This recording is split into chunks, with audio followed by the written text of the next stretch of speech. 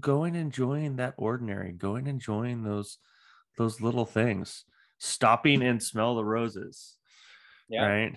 Mm-hmm. Um, yeah, what's that Ferris Bueller quote? If you life moves pretty fast. If you don't stop and look around every once in a while, it's you're gonna miss it. I think Absolutely. I think I got it. I Sure. think sure. Close enough. Yeah, Will close do. enough.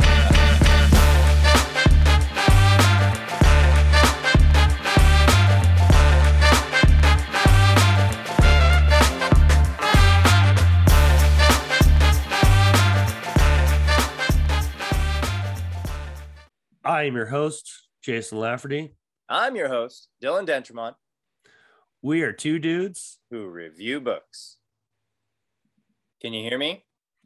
I can, my dude. You can't see me. I can't. I cannot How about see now? you. Can you hear me? I can hear you. I can You see can hear you. me, but I cannot hear you. All right, hang on. Let's try that. No? Hello. Hey, there we go. Hello. Technology is, it's the wave of the future. It is. Yeah. It's indeed. Not much we can do Yeah. about it. I can turn on a light, though, so that I'm not so harshly lit. Hang on. Actually, I feel like you're better lit than I am. So, Oh, yeah. fancy. How's it going, my dude? Dylan, my dude, it is solid. It is going well. Last we spoke, um, you were over at the house Yeah. and you were helping out with the deck, and you got railings up, and it all good. Yesterday, I put a stair railing in and gate at the top of the deck, and Nice. the wife, the wifey, Mm-hmm. she started painting. So Good. after this, I'm going to do a run to the store for some more deck supplies, and then I'm going to go at it. And I got to move some things around since I can't take the barbecue off the deck. I got to paint one side and paint the other. So Gotcha. it's going good. I'm glad Life to is hear it. good. Yeah. How is things at the homestead for you?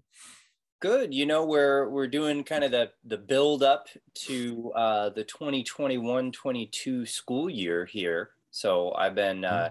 in my classroom a lot, getting stuff set up, thinking about what kind of activities I'm doing with my kids for the first week of school and what that's going to look like. We're it's going to be a really unique school year because we know less about what kids know this year than really any other year before, um, and it's gonna be really interesting to teach in that environment. It's a fairly known quantity, and or at least you have known unknowns. And here we're in this really weird position of there's a lot of unknown unknowns with these kids. So it'll be interesting to see how it goes. My focus is just really not on hammering academics. I'm not going to be super focused on quote unquote catching kids up. I'm not saying there will be zero academics. There certainly will, but my focus is really on making sure the kids are enjoying school, and establishing friendships and sticking with it, giving them reasons to kind of get up in the morning. And I want them to want to come to school. I think that'll pay off better than starting the math curriculum on day one. So that's kind of what's been on my mind, thinking about how I can make that happen in my space. Yeah, I mean, you got a challenging year ahead of yourself. Yeah, absolutely. But that's I think that every year is challenging in its own ways. But you're absolutely right that this one is a little, definitely more so. I can't even say a little bit more so. I mean, just remarkably more so. But I think we don't have control over so much. I don't have control over what kids know when they walk through the door, Yeah. right? And so in reflecting on that, it helps me to think about, well, what do I have control over? And I have control over the activities that we do in the class. I have control over the way I am with kids. I have control over the feedback I give them, and I have control over kind of the vibe that our classroom has in our classroom environment. So focusing my energy and efforts on how can I make that the best possible classroom community, so that, because like, look, if kids don't want to come to school, if they don't have friends, if we're not doing stuff they're interested in, then the rest of the academics aren't going to happen anyway.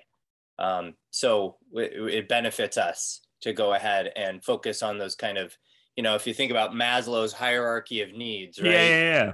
Right. Academics, frankly, are way up here, like second from the top. So my focus is really on those lower levels of making sure kids feel safe, because there are some kids that are genuinely scared of COVID that are coming into my classroom. Yeah. And then the next level up is making sure that they've got that sense of belonging, either through me or through the other kids in the class or through the specialists. So that's where my focus is. And those are the things that I have control over. Yeah. Control what you can control, right? Absolutely. Yeah. Well, I think this kind of brings us into the last part 3 of the book. It's part 2 of this book for us, but part 3 of the book. And that was the whole giving. So we were on a roll. We were bouncing back and forth between everything. So this is Think Like a Monk, Jay Shetty. Jay Shetty. Yep. And we had a long conversation. You paused the conversation because it was getting late into the evening and stuff like that. But the last part of the book is about giving. Absolutely.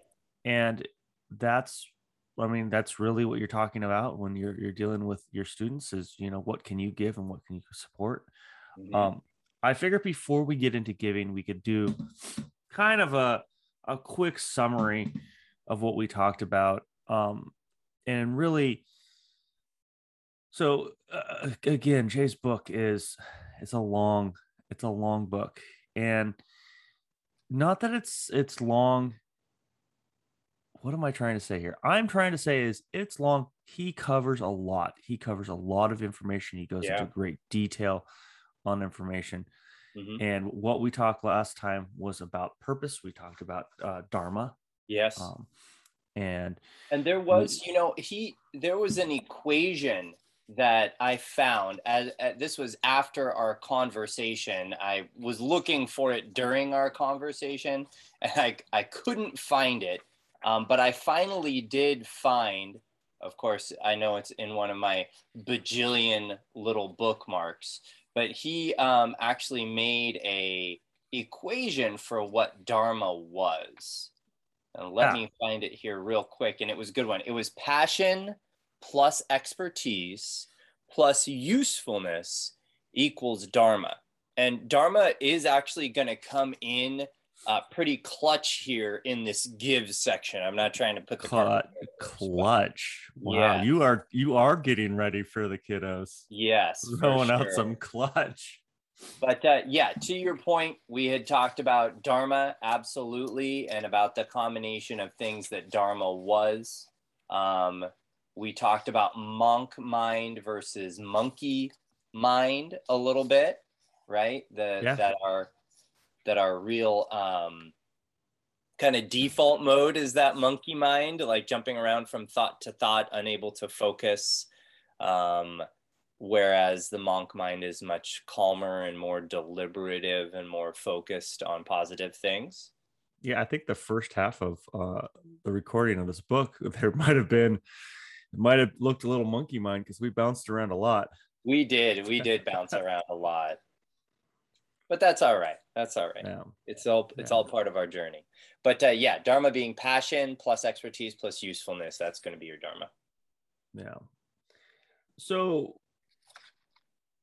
what would you like, I guess, where would you like to start with giving? Well, the giving section of the book starts with, what is it, page 205. And I think that chapter title it gives us a really great place to start, and that's with gratitude. And incidentally, I found that in this section, in both this gratitude section that we've got here and in the relationships and service, really in all three parts of the give section, the last kind of third of the book, the last 50 pages, it gives us a lot of stuff that I can use with kids, if I'm being perfectly honest. There was a lot of real fertile ground here for activities that really are applicable to any age. And the chapter title, I'll just read it here. Chapter title is Gratitude, the World's Most Perfect Drug. And he goes on to support that. And then the quote is actually pretty great here too. Appreciate everything, even the ordinary, especially the ordinary. And I think that's fantastic. And this whole section reminded me of when we were reading the happiness equation. The happiness equation includes a chapter that's remember the lottery. You remember the lottery? Yeah. So the lottery idea is this notion that if you are in a position to be reading this book, it means you are literate. It means you have some resource. It means you probably are not fighting for your life or starving.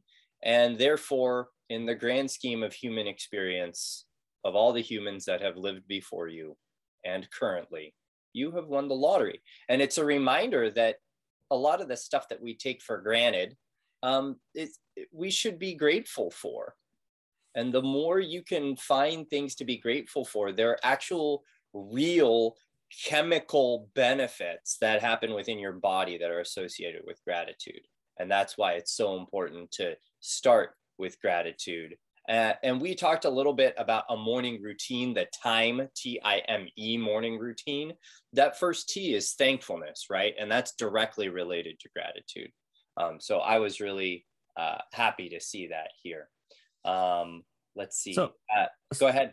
So on gratitude, and how this ties in is I was walking by the supermarket the other day.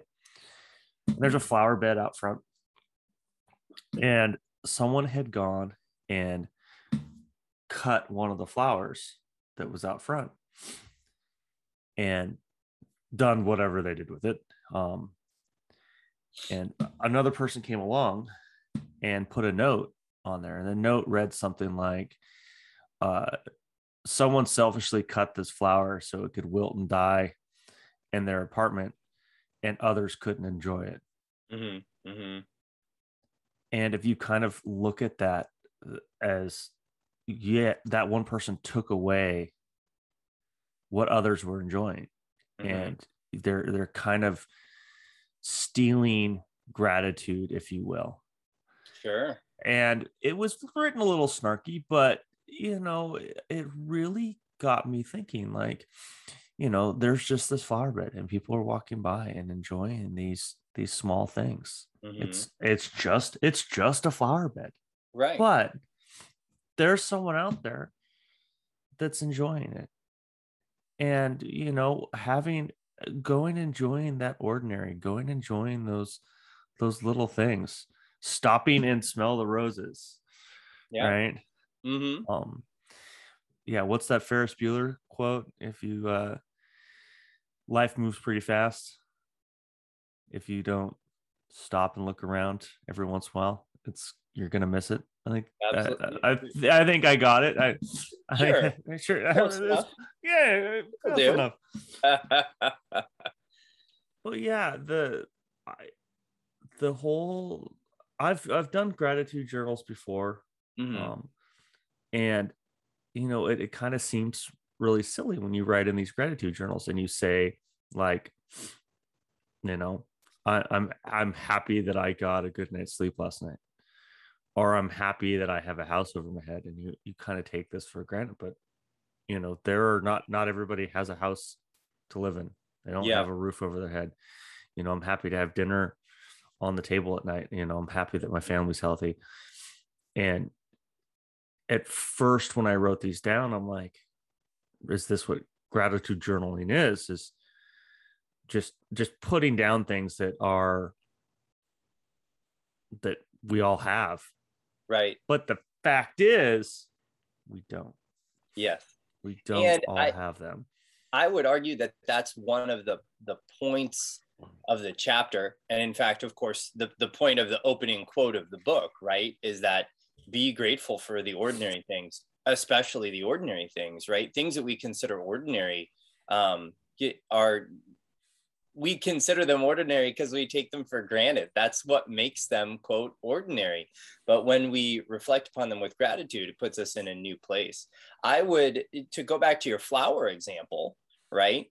You're saying, lots of people are enjoying the flowers, and I would agree with that. But there are also lots of people who walk right by those flowers and completely take them for granted and maybe don't even notice them because they're on their I'm not trying to old man this, but maybe they're on their cell phones. Darn kids and their cell phones, right? Maybe they're on their cell phones, or maybe their head is just on other matters. And instead of being mindful and in the moment and seeing these gifts all around them, they're so wrapped up in themselves or in negativity or in distractions brought around by, kind of attention thieves, right? That they may not even notice those small gifts. There was an exercise that they would frequently do as part of his monk training, as Jay Shetty's monk training, by the way, the author. And that was that the elders at the ashram, did I get that right? You got ashram right. All right. Would periodically change something on their morning walk. So they had a path that they would frequently walk most mornings, and one of the elder monks would move a rock, right, or plant a new flower, change something small. And this relates because for us to be able to have gratitude, we have to be able to be observant. It starts with being mindful and observant of the world around you. And to come back to your point about gratitude journaling forces us to be observant. It forces us to stop doing all other activities, break away from our cell phones, from attention thieves, and from other stuff that we've got going on in our minds, and just be observant. What is around me that I can be grateful for? And, sometimes it comes across like, I don't know if you've seen the movie Anchorman. I don't know if you remember the character. I've heard of it. I may have seen it, 10 or 20 times. Yeah. Well, Rick is, they ask him, what do you love? And he's like, I love carpet. I love lamp. I love lamp. I love candles. Right. And he's like, you're just looking around and saying things that you love the things that you see. And to a certain extent, gratitude is a little like that. I'm not trying to change it in any way. But it's true. That is gratitude journaling. And it's like, it's not I love necessarily. It's, I'm grateful for. Yeah. I'm grateful for, being able to even do this. Right. I'm sitting on a nice, cushy couch with a roof over my head. I have a quiet space in my house where I can sit and think. There are 6 people that live in my house, and yet I have a space where I can come and do a podcast and not be interrupted by one of the 2 children or 3 other adults that's living in this home. That is, I have beautiful artwork hanging on the wall, right? I am tremendously grateful for the things that I have. But if you're so busy rushing around, wrapped up in negative thoughts or with your attention elsewhere, not being mindful, you will never kind of harvest the positive feelings associated with that. And I think also meeting the day with gratitude and meeting your life with gratitude helps reinforce this concept of having enough, right? Of being grateful for what you have. If we get in the mentality that we need more, gratitude helps back us out of that and put us in a place where we're actually thankful for what we have. Yeah, it what I really like about the whole gratitude thing and is it helps create that pause. So when um we talked in the happiness equation about space, Mm-hmm. right? I mean, you're creating space to reflect, and it doesn't necessarily need to be cell phones that get us distracted. You could walk down the street 100 times, and if you're just power walking and you're just focused, like my goal is to drive from here to here, Mm-hmm. my Mm-hmm. goal is to walk from here to here, whatever that is. If you're not looking around, if you're not, paying attention to what's going on, you're missing. Mm-hmm. You're missing those moments, those things that are there. Um, I don't know if I've brought this up before or not, but one of the things I don't like about vacation is I don't like a rush vacation. Sure. I feel like in my youth, uh, we would go to Vegas Mm-hmm. and it would be like go go go, and we're here and we're there and we're bouncing all over the place. If I go to Vegas now, it's I'm casually walking. Mm-hmm. I am I'm taking in a show. I'm lounging by the pool. I'm people watching. I'm finding a spot to hang out and just kind of be, versus I'm gonna run and do everything. Yeah. I'm gonna get it all in. Hey, guess what? I went to every casino on the strip and Mm-hmm. I saw this, this, and this. But did you see this, this, and this? Did you really feel that moment? And I'm trying to look at my notes, but there was and maybe it's later on, but it was an exercise, and I feel bad for not knowing the exercise off the top of my head, but it was like, I think it was 5 4 3 2 1. It was five things you see, um, four things you hear, Mm-hmm. three things you smell, two things you can touch, Yeah. something like that. Um,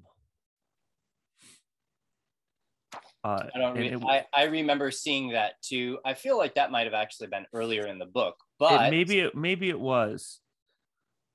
still an important one. Yes. Yeah, and there is, as you're in a moment, as you're standing there, as you're standing and you're looking upon something, right? That quick little exercise, what are five things that I see? What does the environment smell like? It doesn't even need to be a number. Mm-hmm. What does the environment smell like? Is it warm? Is it cold? How does this make me feel? uh, I think that's a really good exercise to really ground you to what's going on in that moment. Mm-hmm. So, One yeah. one thing that he also covers in this chapter is how we frame quote unquote good or quote unquote bad events, right? And I think that that's an important one. We actually do an exercise kind of as a family where we will talk about, a negative, a quote unquote negative thing. And the game, so to speak, this is a game that I play with my two daughters, Love it. school age children, one in elementary school, one in middle school. But the game is this is good because, right? So we'll throw something out there like you drop your ice cream cone on the ground, right? And the activity is this is good because, right? So my kids have come up with answers like maybe it'll encourage you to make a healthier choice, right?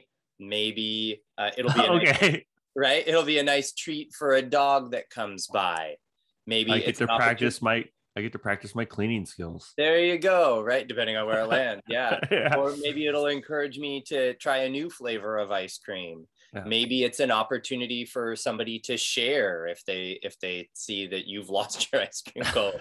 right? Yeah, so less calories. So I like this game because I feel like anyone can play this game. Absolutely. And I also like the silver lining mindset that puts on things. I feel like I'll be in situations and it'll be like, well, this happened and it's bad, and I'm like, well, we've qualified that it's bad. You're putting it's bad on it, but the silver lining is it gives us a challenge to practice a skill, to step up. This is good and, because in the book they cover this a little bit. There's a short story on page 212 where it says there's a story about a monk who carried water from a well in 2 buckets, one of which had holes in it. He did this every day without repairing the bucket. One day, a passerby asked him why he continued to carry the leaky bucket. The monk pointed out that the side of the path where he carried the full bucket was barren, but on the other side of the path where the bucket had leaked, beautiful wildflowers had flourished. My imperfection has brought beauty to those around me, he said, right? And that's a reminder that we don't know all the downstream consequences of stuff that happened, or of even, of our imperfections. I was at, I brought my daughter, she had a friend visiting from out of town that she hadn't seen in years. And I brought them to the mall, and my daughter, bless her, I wanted them to be able to run off with each other and do some shopping and go get some lunch and stuff. So I handed her some money. I handed her $60. And I expected to get some of that back, but I didn't really care. Yeah, I think that expectation was... My focus was more on, go and have fun with your friend, and I don't want you to be worrying about spending money. Yeah. Here's some money, go get some lunch for you and your friend, buy something nice. It's fine. So they wandered off. I sat down and read a book. It might have even been this book. No, I think it was a previous book. I think it was Radical Candor. But anyway, I sit down, I read my book. They're gone for, I don't know, 90 minutes, something like that. They come back and my daughter is like nearly in tears. And I'm like, hey, what's going on? And through a bunch of sniffles and snorts, she vouchsafes that after she bought lunch, she tucked the remaining money, which was like $50, right, into her waistband. And then when she got to her next stop, she realized it was gone. The money that she had tucked into her waistband, close to $50, had fallen out and was now lost forever. They went back and tried to find it. They couldn't find it. And she was really upset. And I was like, yeah, it's a $50 that we'll never see again. But I was like, maybe somebody found it who is using it to buy a gift now. Maybe somebody found it who really needs it.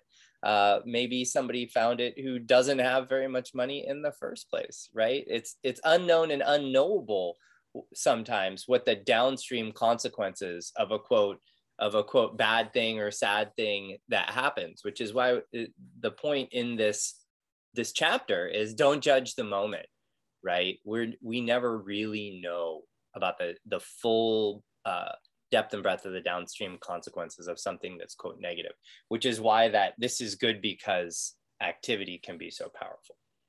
I think it's a solid, I like the activity, and I like the mindset that it helps people with. And I feel like it's something that you could use with adults at work. Someone's upset about something. Okay, so why is this good? Mm-hmm. And really help kind of shift that mindset to, here is the silver lining upon it. And, that someone could have found that $50. You could have just made someone's day. Yeah, absolutely. I know if I found $50, I'd be... Yeah. By the way, I found $50 the other day. Hey, were you at the mall? I happened to be there. Yeah. But, you can make someone's day about doing something like that. And it's, it wasn't done in a, intentional act. This was but framing it as this is good because helps you see that it's not necessarily a bad thing. Yeah. And they talk in the book about how difficult it is. The human brain is not optimized to feel both positive emotions and negative emotions simultaneously. We kind of like to think that we can, but our brain is just not really optimized for that. And this is one of the reasons that gratitude is so powerful, is that if you switch over to the this is good because, it's really hard to feel super terrible about something when you are focused about the ways and the reasons that this is good. Even if the this is good is just that we've learned from this, that is a great salve for some of these events that may not be wonderful on the surface. And trying to think that through and refocus your mind on what is good about this situation is fantastic. And I'd like to think that part of that, at least for me personally, was honed through being in the military. I had a really positive attitude that was developed because obviously being in the military, things don't always go your way. So being able to see the good in the orders that came down, in the living conditions, in the daily cleaning activities or whatever, and the hardships of military life, being able to find what was good, I think allowed me to come through service. And that's not to say, that we can, it's not to lessen the trauma experiences that people face in the military and elsewhere. But I think that the more you can flex that muscle of finding the good in situations, doing the this is good because kind of mindset and activity, I think that will lead to increased resilience and just overall happiness through the rest of your experiences. One of the things Jay mentions in the book, and I feel like I have some mixed emotions on it, but ultimately I always end up landing that this is something I believe, and it's you get what you put out in the world. Mm-hmm. And I'm sure I think he says it differently, but but you get what you put out in the world. And when you're able to see the good and you're able to put out the good, you receive, when you receive something, you're seeing it in a good light. Mm-hmm. I feel like I know I've had a conversation before with people I've managed, and there'd be a change. Change management is a thing, Mm-hmm. and there'd be a change and something's going on, and all they're looking at it is, oh my God, the world is coming to an end. And the company has decided to make this change, and it affects them and it affects everybody, but they're selfishly seeing it as it only affects me, Mm-hmm. type thing. And this one person that I'm referring to, all they saw was the negative. Mm-hmm. Anytime something happened, it was the negative. And their world was just wrapped and consumed in this negativity. It's like, yeah, I I'm a pretty optimistic guy, but stuff happens and I get upset, and you got to process that emotion and go, oh yeah, okay, I'm upset. Why am I upset? Okay, well, this is good because Yeah. X, Y, and Z. So I am a believer that when we go and we put ourselves out there and we put out these good vibes, we're receiving good vibes because our mindset is there. Mm-hmm. So, I like this exercise. I think I'm going to try to use it with you know, I don't know how, or I'm going to try to use it more. I think I'm going to use it on the wife, maybe on the daughter. It's going to be harder on the daughter. She's a little young for this, but She is, yeah. yeah. But this is good because let's create a board game. Sure, I dig it. I would totally do that. Maybe I'll do that with my kids. I could see a card game. I actually, it's just a scenario card game, and you have to You have to spin it. My the what you're alluding to about like we kind of get what we give, that is also talked about in the next chapter of relationships. He talks about a love circle, which sounds a little sounds a little dirty. Yeah, it sounds a little dirty. But the point that he's making, and kind of the story that he tells here, is about he himself feeling like he's giving a lot of love and feeling like he's not getting it back, right? The quote is, "I'm loving, caring, and looking out for others, but they don't do the same for me. I don't get it." And his mentor says, well, why are you giving out love? And he says, well, because it's who I am. And the monk's retort is, so then why expect it back? But listen carefully. Whenever you give out energy, love, hate, anger, or kindness, you will always get it back one way or the other. Love is a circle. Whatever you give out, it's going to come back to you. The problem lies in your expectations. You assume the love you receive will come from the person you give it to, but it doesn't always come from that person. There are people who love you who you don't give the same love in return, right? And so that actually taps back into what I was saying about being observant, right? And thinking for a moment to be observant and to do that gratitude journaling activity that we talked about is that, like I, like a lot of kids, I think took my mom for granted, right? And took my dad for granted, took my brother for granted. Whereas really they were gifts. And I might have been mad that I wasn't feeling like I was getting the love that I was giving, but also forgetting that my mom was putting food on the table every morning, and making sure that I had clothes to wear and doing laundry every weekend when she could have been reading a book or going for a bike ride or whatever, right? While I was outside playing. So it's an important note that yes, we do always get that love back, but we may not always, we need to be mindful about acknowledging that it may not come from the source we expect. And that's why slowing down and taking the time to be observant is so important.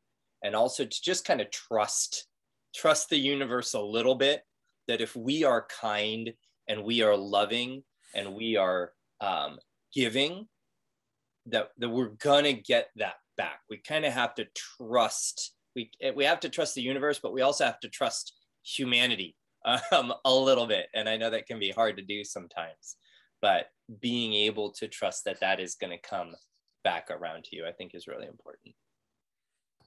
Yeah, I like that whole interaction where he had, and he's connecting with that monk, and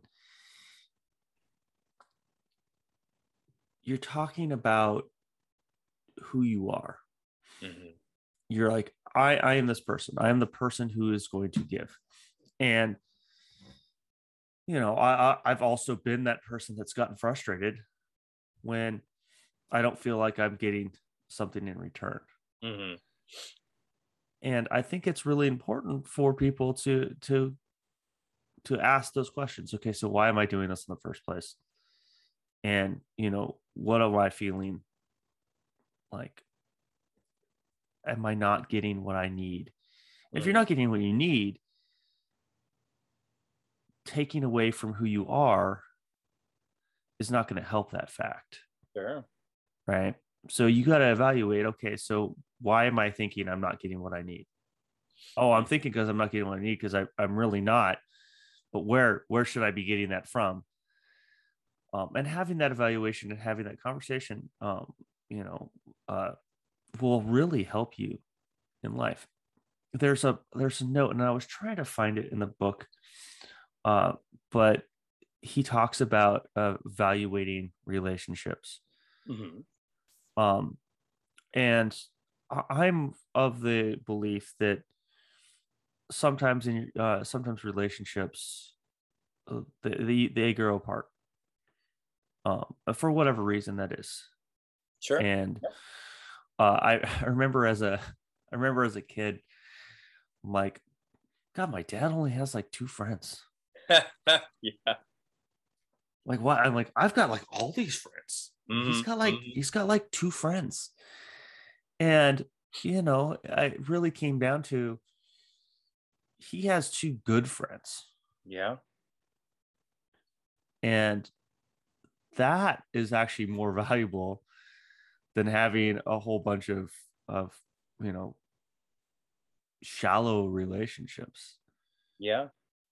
And I as would, someone who is a you know a classified extrovert, certified, certified, I think is the word. certified and classified. There's tests that show that. Certified and ratified. Yeah. um the pandemic's been hard on me for Yeah. relationships and wanting to go out and hang out with people and finding different ways to party and get weird. And Mm-hmm. uh you know but it was one of those things. I've let go of relationships Sure. because I that what we had in the beginning was no longer there. Uh-huh. And um it has nothing to do with me not liking that person anymore. It just Mm-hmm. has to do with we're on different paths. Sure. Yeah. There's actually a Tupac quote that is bouncing around in my head, and I know I'm not going to get it right. Um, and it's around the lines of um, just because we're friends, just because we're not friends anymore, doesn't mean I don't want you to succeed. You Sure. all, Yeah. and it's like, I think you always have a spot at my table Mm-hmm. type thing. Yeah. Like it was one of those things. Like I have no ill will against you. Mm-hmm. We're just on different paths. Yeah. And evaluating those relationships and giving out and just being yourself and having those happy vibes of, hey, this is who I am. And if you Mm-hmm. don't like who I am, cool. You Yeah. don't like who I am. You know, I fine. I will. I'm just going to continue being me. I'm going to continue getting Yeah. after it and Mm-hmm. being Yeah. and being myself and living my dharma and doing all this stuff. Yeah. Um. So what I really want to talk about in this I know we've kind of been going through it part by part here, Sure. but what I really want to talk about and what this last section of the book made me think of was the being in service. Yes. Yeah. And you know what's great is that ties us really neatly back to sort of where we opened, which is your dharma, right? I know that a lot of people, and I get this with kids a lot, but I also get this with adults. I think they want to be of service, but they don't really know how, right? They look at the resources that they have and they're like, look, I'm not a millionaire. Look, I don't know how to cook meals for hundreds of people. And the problem is really that they're looking for ways to help that are outside of their dharma, right? Yeah. And he actually makes a point in here of my sticky note says do, my sticky note says do what you do, and, Do what you do. and it's right next to the quote or the subheading, serve within your dharma. We all have something that we're passionate about, that we're good at, that's our ikigai, right? Our reason for getting up in the morning. It is, you don't have to be a millionaire. You don't have to be a doctor. You don't have to be a teacher to serve. You don't have to be to have all these crazy highfalutin skills in order to be of service to others. And I think that's the point that he's really trying to make here, is that if you focus on serving within your dharma, if you focus on serving and doing stuff that you're passionate about, that is a huge amount of bang for your buck, right? If you for me, I'm a teacher. I also love cooking. If I went and tried to help people in a medical field, right? I mean, I could do a little bit, right? I can carry a gurney with the best of them, but that payoff is not going to be nearly as great as the skill and leveraging my skill and experience as a teacher and the years of training that I've had as a teacher, or the experience that I've had working in commercial kitchens and restaurants, right? So or even my military experience and the logistics on that side of things. So serving within your Dharma. Now, this isn't to say never serve outside of your Dharma, right? If you have a hobby and that hobby brings you to volunteerism, my thumbs up to you.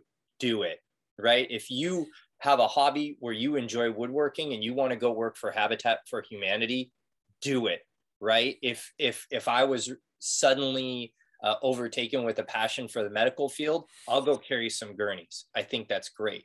But the biggest bang for my buck and the way for me to feel really effective is going to be to serve within my Dharma, and whatever that looks like for me or for you or for someone else. And that's really, there's so much that I relate to that, because I'm a man who likes to serve. I like to help others. Mm-hmm. I'm probably a recovering rescuer.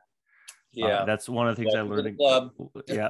One of the things I learned about myself going through the Invite Change coaching program was I am a recovering rescuer. Mm-hmm. And as a coach, coaching is not about rescuing people.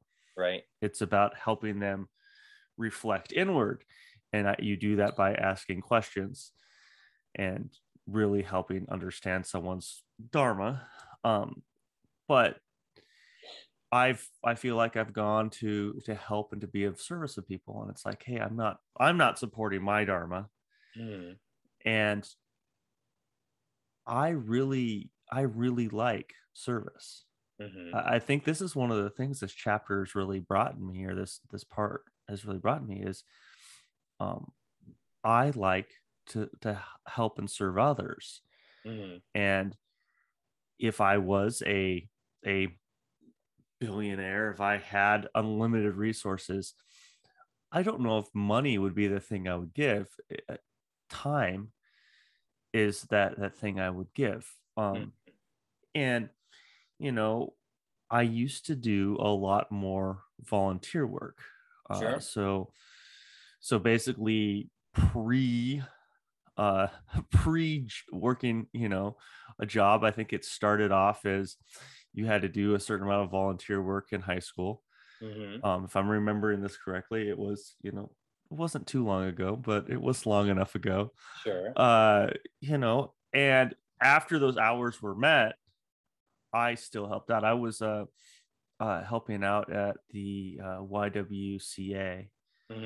And I was working with kids, and I was playing, and I was teaching, and I was helping out around the YWCA and just whatever that entailed. But I did it, and I was happy to do it. And then as I got deeper and deeper into, hey, money actually pays bills. When I started my volunteering, I was living with the parents, and I didn't have to worry about rent.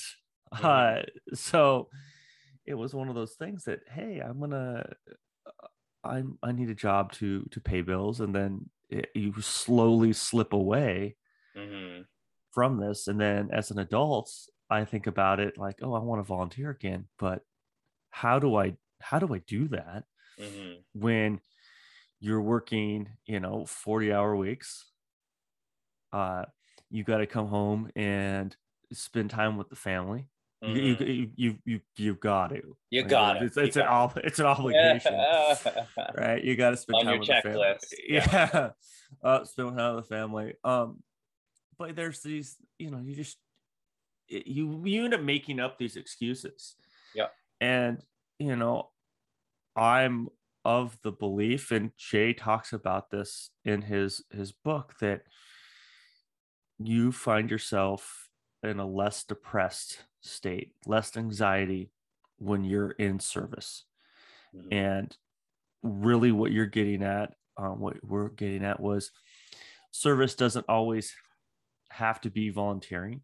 Sure. Yeah. Service doesn't always have to be money. No.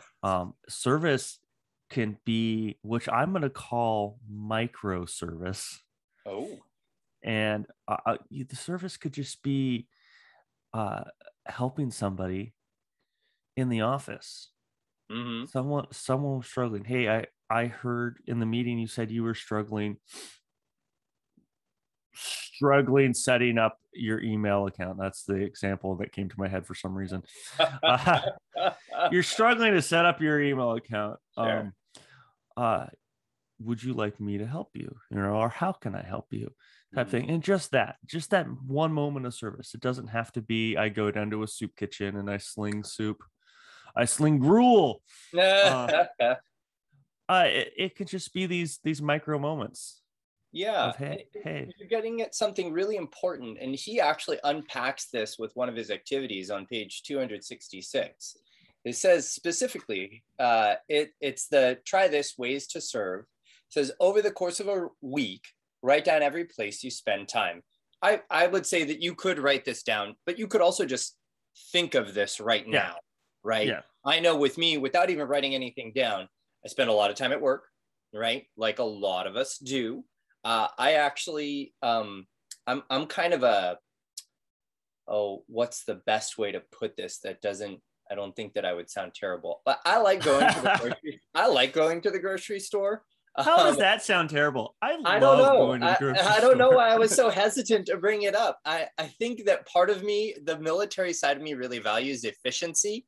And so I feel there's a part of my soul that thinks that I should only be going to the grocery store once a week. But the truth of the matter is that I go to the grocery store at least 3 times a week.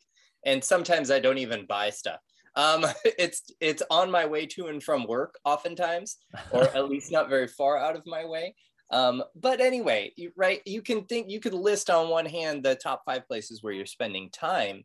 And his emphasis there on page 266 is at the end of the week, pick the 3 opportunities that interest you most and reach out to them and think about where in these places can I do small or large acts of service.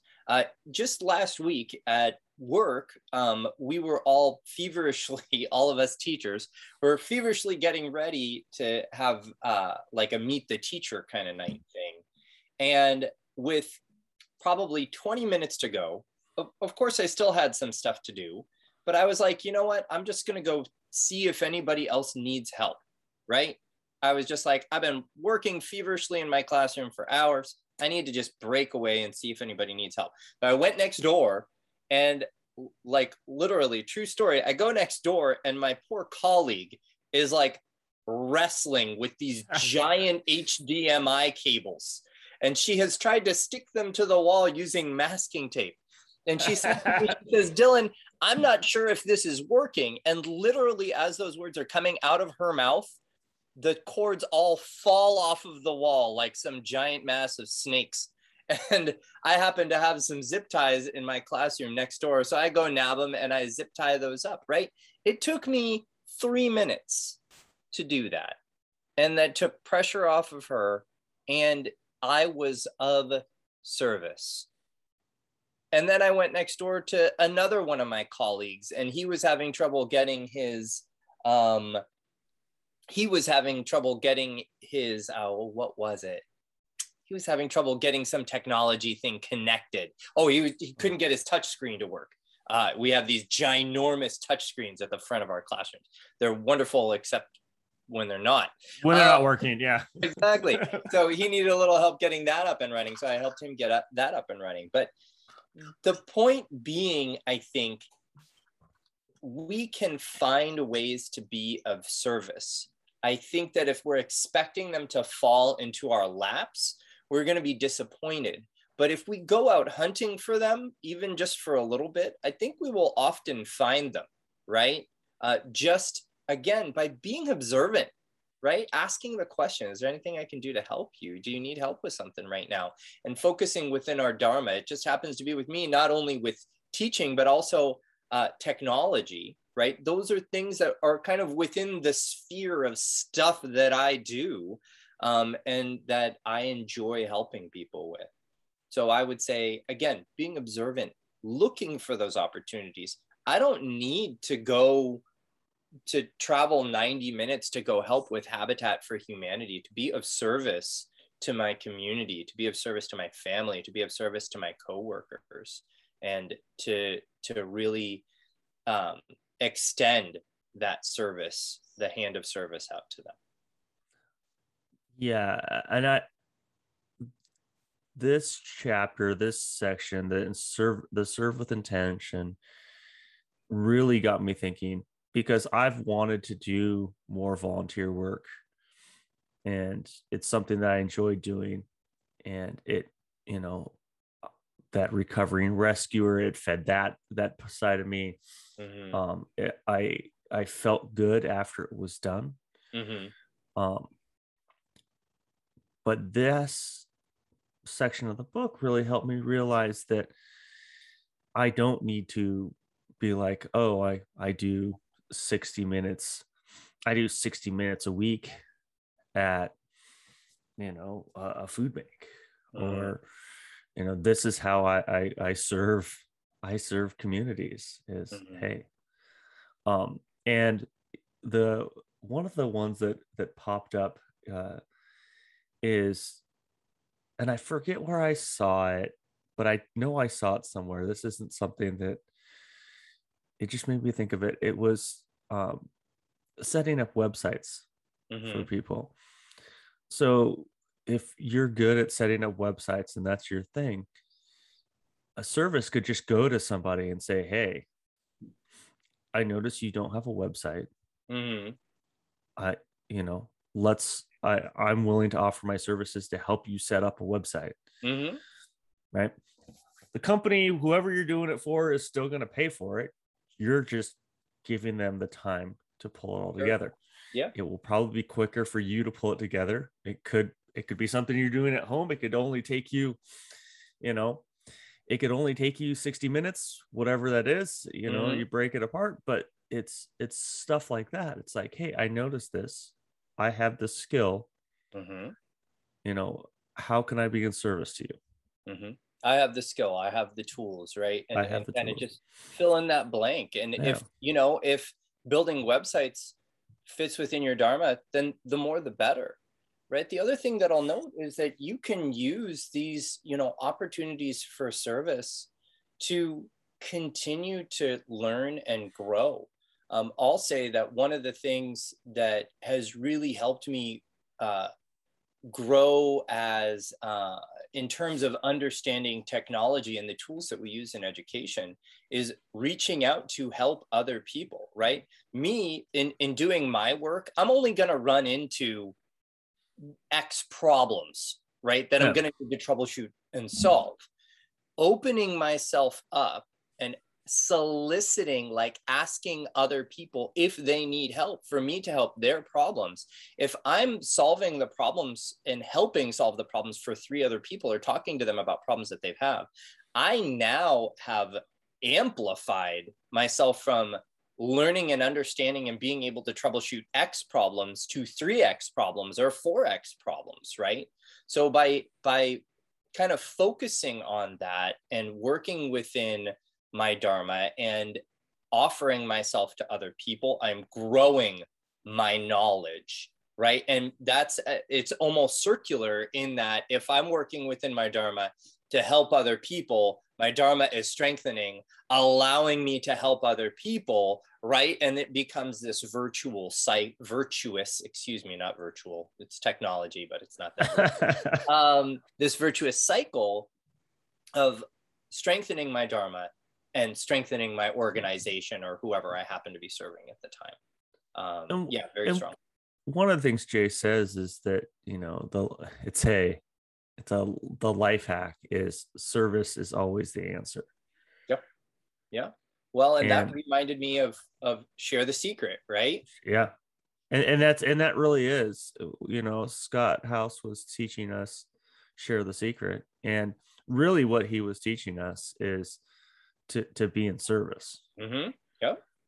um and there's I remember when it first came out as a key phrase for me was the servant leader.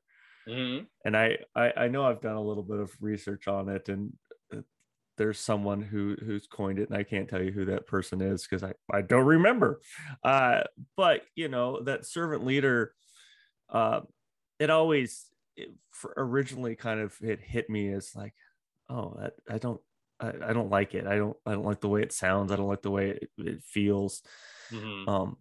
But the more you think about service as the answer, a servant leader is serving the people that they're leaving. And if they're having a bad day, the people you're leading probably means you're having a bad day some way. And if you're able to be in service of them and just tell them, hey, I'm noticing you're struggling with this. Mm-hmm. I would like to help. What does the fix look like? And then Sure. having that conversation. And without having that conversation, you don't know what needs to be addressed. Mm-hmm. Mm-hmm. And it may not even be work related. Sure. It may be non-work related. It may be the person's just having a bad day and needs a shift in mindset. And asking that question we'll be able to move them out of that mindset and go, hey, okay, that's all this is. And that's all you had to do is ask Yep. that question. And then sometimes it's more. Sometimes it's like, hey, really, the new piece of equipment, the X3000 that we just got is acting up. It's always acting up. It's a piece of crap, and we need to move on from this X3000. Mm-hmm. It's like, well, we just bought it, so we're not moving on from it, but let's Right. figure out what we need to do to get it running correctly. Yeah. Whatever that is, that conversation needs to happen. And Mm-hmm.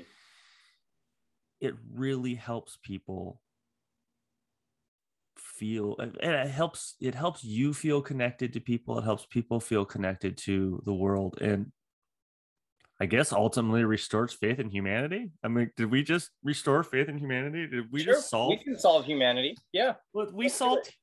We did it. And there's probably something to be said is that the solve for humanity is, better service to others. Yeah. One of my favorite movies is Pay It Forward. Starship Troopers. Starship Troopers is definitely in the top 10, but Pay It Forward. Okay. Yeah. Pay It Forward is one of my favorite movies. I love the concept behind it. I love the service behind it. I love the helping others behind it.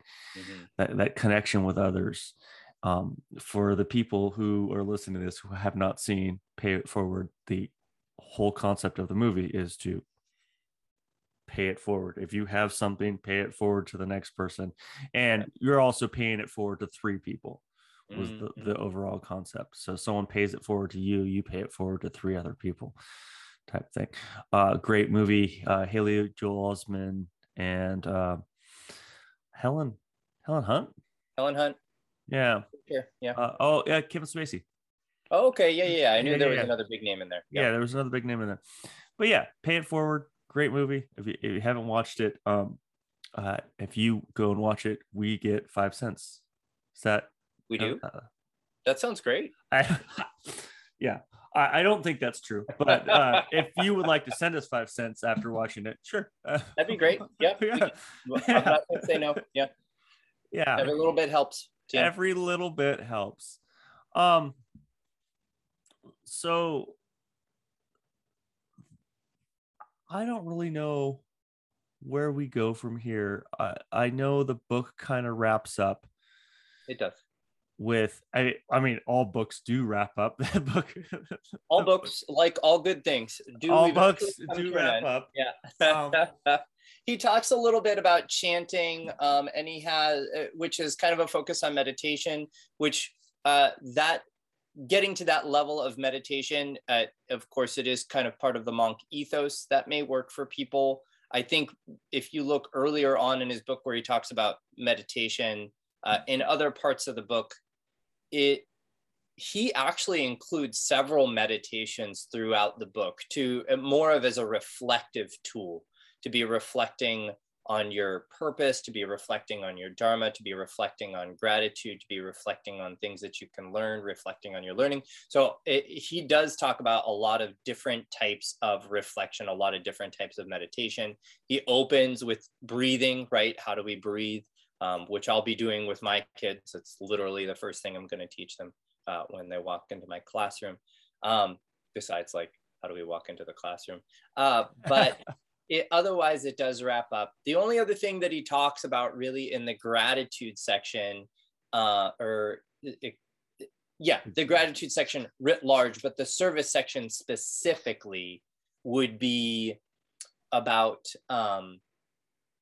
using your pain as a conduit to service, right? So if you have been through painful experiences, then one way to be of service is to help other people through similar painful experiences, such as addiction, PTSD, depression, anxiety, food disorders, eating disorders, so on and so forth. So I think that's another piece of gratitude that we didn't touch on all that much, but being able to help people and letting your pain become a net positive in the world rather than just being a drag kind of on your soul, I think is one of the things that he wanted to call out. Because if you can turn those negative experiences into helpful experiences for other people and to help them suffer less than they currently are, that is very powerful to be able to turn that negativity back into something positive. And that's actually how I landed on, I guess, kind of my coaching niche, if you will. Is my part of my pain was struggling to belong. I didn't feel like I belonged in high school, and come to find out, not everybody feels like they belong in high school. But not feeling like belonging was a thing, and not really knowing who I was. Who am I? Who is my dharma? Right? What is my dharma? And when I was going through the Invite Change coaching program, that was illuminated for me. And it was really like, oh, I can help others with this. Yeah. So part of my coaching is like, I want to help others, find their purpose, find their intention, find their identity. Yeah. Help out who they are. And because I know that feeling, and I don't want other people to feel like that. Yeah. The fact of the matter is we're all going to feel like that at certain points in time. And we just gotta go, and we gotta embrace it and figure out why. But yeah, you're right. We gotta focus on the pain to some degree. We gotta deal with the pain. We gotta process the pain. And it helps you connect and helps you relate to other people. Is processing that pain and processing that struggle. One of the things, kind of the overall theme in the book is the world isn't with you or against you. Sure. You create your own reality in every moment. And when you're dealing with these pain points, and you're dealing with, what life is throwing at you, if you go and you do the breath work, you think about what life's trying to teach you here, and you're able to, figure out it's good because, right? It will ultimately keep you in that monk mindset and keep you out of that monkey mind and out of that victim mentality of, oh my God, this is happening to me, I don't control it. Mm-hmm. Yeah, what we control is very little to begin with. So, it's, we control our reactions to the situation. We control, how we want to process the situation. So, um, I I wish I had this book a lot sooner in my life. Mm-hmm.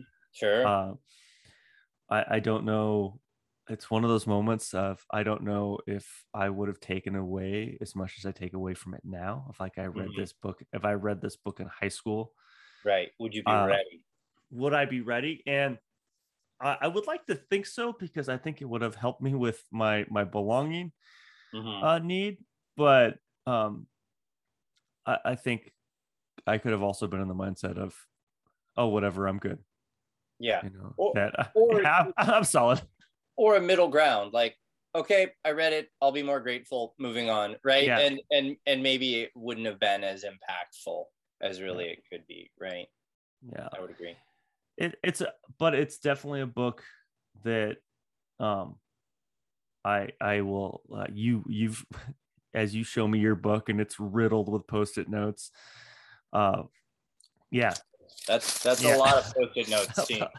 yeah. It's riddled with post-it notes. That this is a book that I'll be like, hey, I'm not feeling connected to the world right now. Mm-hmm. Let me go reference this book and figure out what I want to do. How do Mm-hmm. I get back to here? Yeah. So, Reread a uh, chapter or two. Yeah. yeah.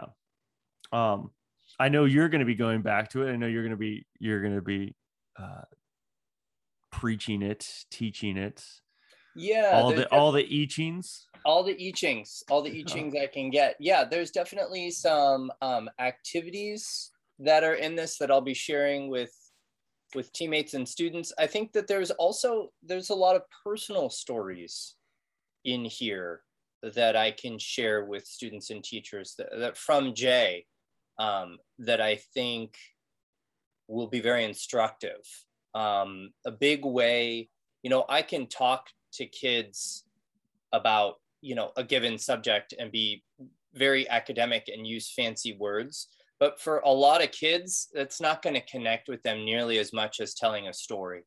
And so I think that's one of the reasons why Jay's book is so engaging, is the ratio kind of analytical sort of academic analysis he puts into and support through studies, but also just the stories that he tells, the personal anecdotes, I think are very powerful, and it keeps the book engaging.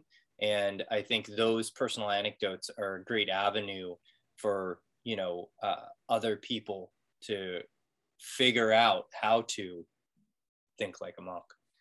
And that's one of the things I like. If I'm looking for a book that I can connect with, it's the personal stories. I Mm-hmm. feel like I've read books and it's good information.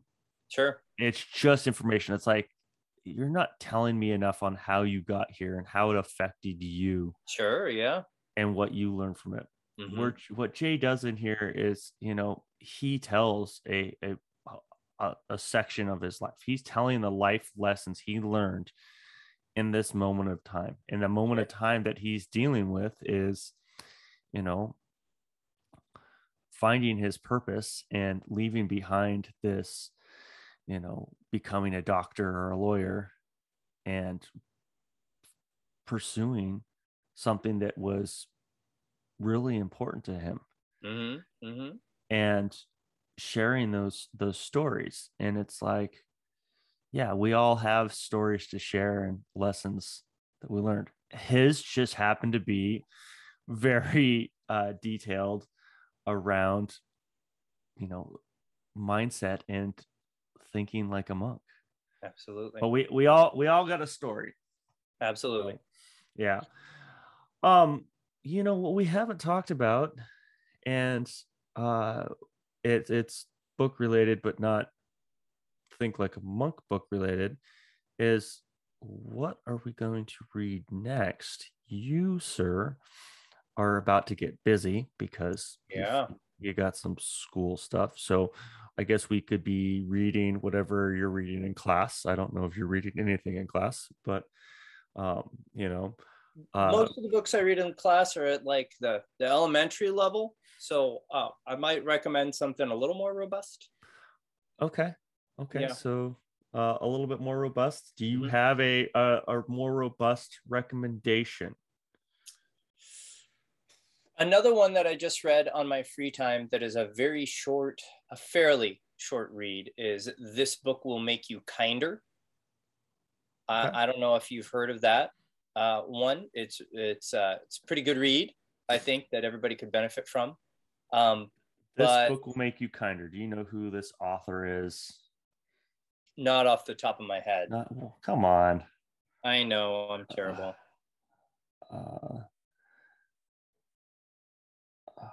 This book will make you kinder. I found it Okay. by Henry James Garrett. Henry James Garrett. There you have it. Yeah, this book will make you kinder. I like it. I think it pulls into the, well, at least the title does for me. You're the one who read it. Yes. It pulls into the service. Oh yeah. Side of things. Mm-hmm. Yeah. So I am down for that. I do know that you've mentioned Power of Habit. Power of Habit's another very good one. Absolutely. There's a couple other habit books that have been on my reading list that I haven't picked up. Atomic Habit. I was going to say you mentioned Atomic Habits before. Yeah. Yeah. I feel like habits is something that we should definitely get into. I think about the school year for you, and you know what I would be passing on to kids, and I think this book will make you kinder is probably something I would be passing on to kids, and also habits. So let's do this. You've already read it, so why don't I read it? Okay. That gives you some time to get my feet under me here for the new year. Yeah. Yeah. So why don't you do that? I will read This Book Make You Kinder. Okay. And we'll go from there. We'll figure it out. Yeah. Yeah. Okay. Awesome. Fantastic, we got that. dude. We're gonna recommend Think Like a Monk. Oh heck yes. Absolutely. We recommend reading it and going back and taking notes on it. We recommend the exercises that are in it. Yes. We also recognize that we probably did not talk about it enough. I feel like we could put another 3 hours worth of podcasts into this book and still not quite cover everything. Probably. It is just a great book. It really is. Yeah. Okay. So This Book Will Make You Kinder is the next book. Yep. On the list. We will meet again. We can shoot for next Sunday. Sure. Sunday.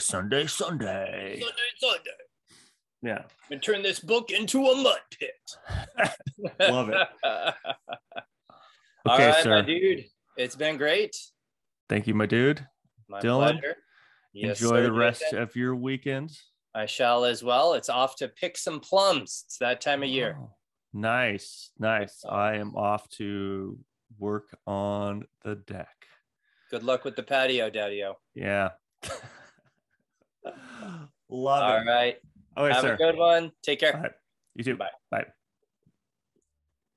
Our podcast was originally recorded on Zoom. Special thanks to Skillsoul on Pixabay for providing our intro and outro music. If you've enjoyed this podcast, please hit the like and subscribe button on your podcast provider. Follow us on Instagram at 2 Dudes Who Review Books. Let us know what you think we should review. Keep reading, keep learning, keep growing, keep pursuing what's important to you, and keep listening to our podcast. Stay thirsty, my friend.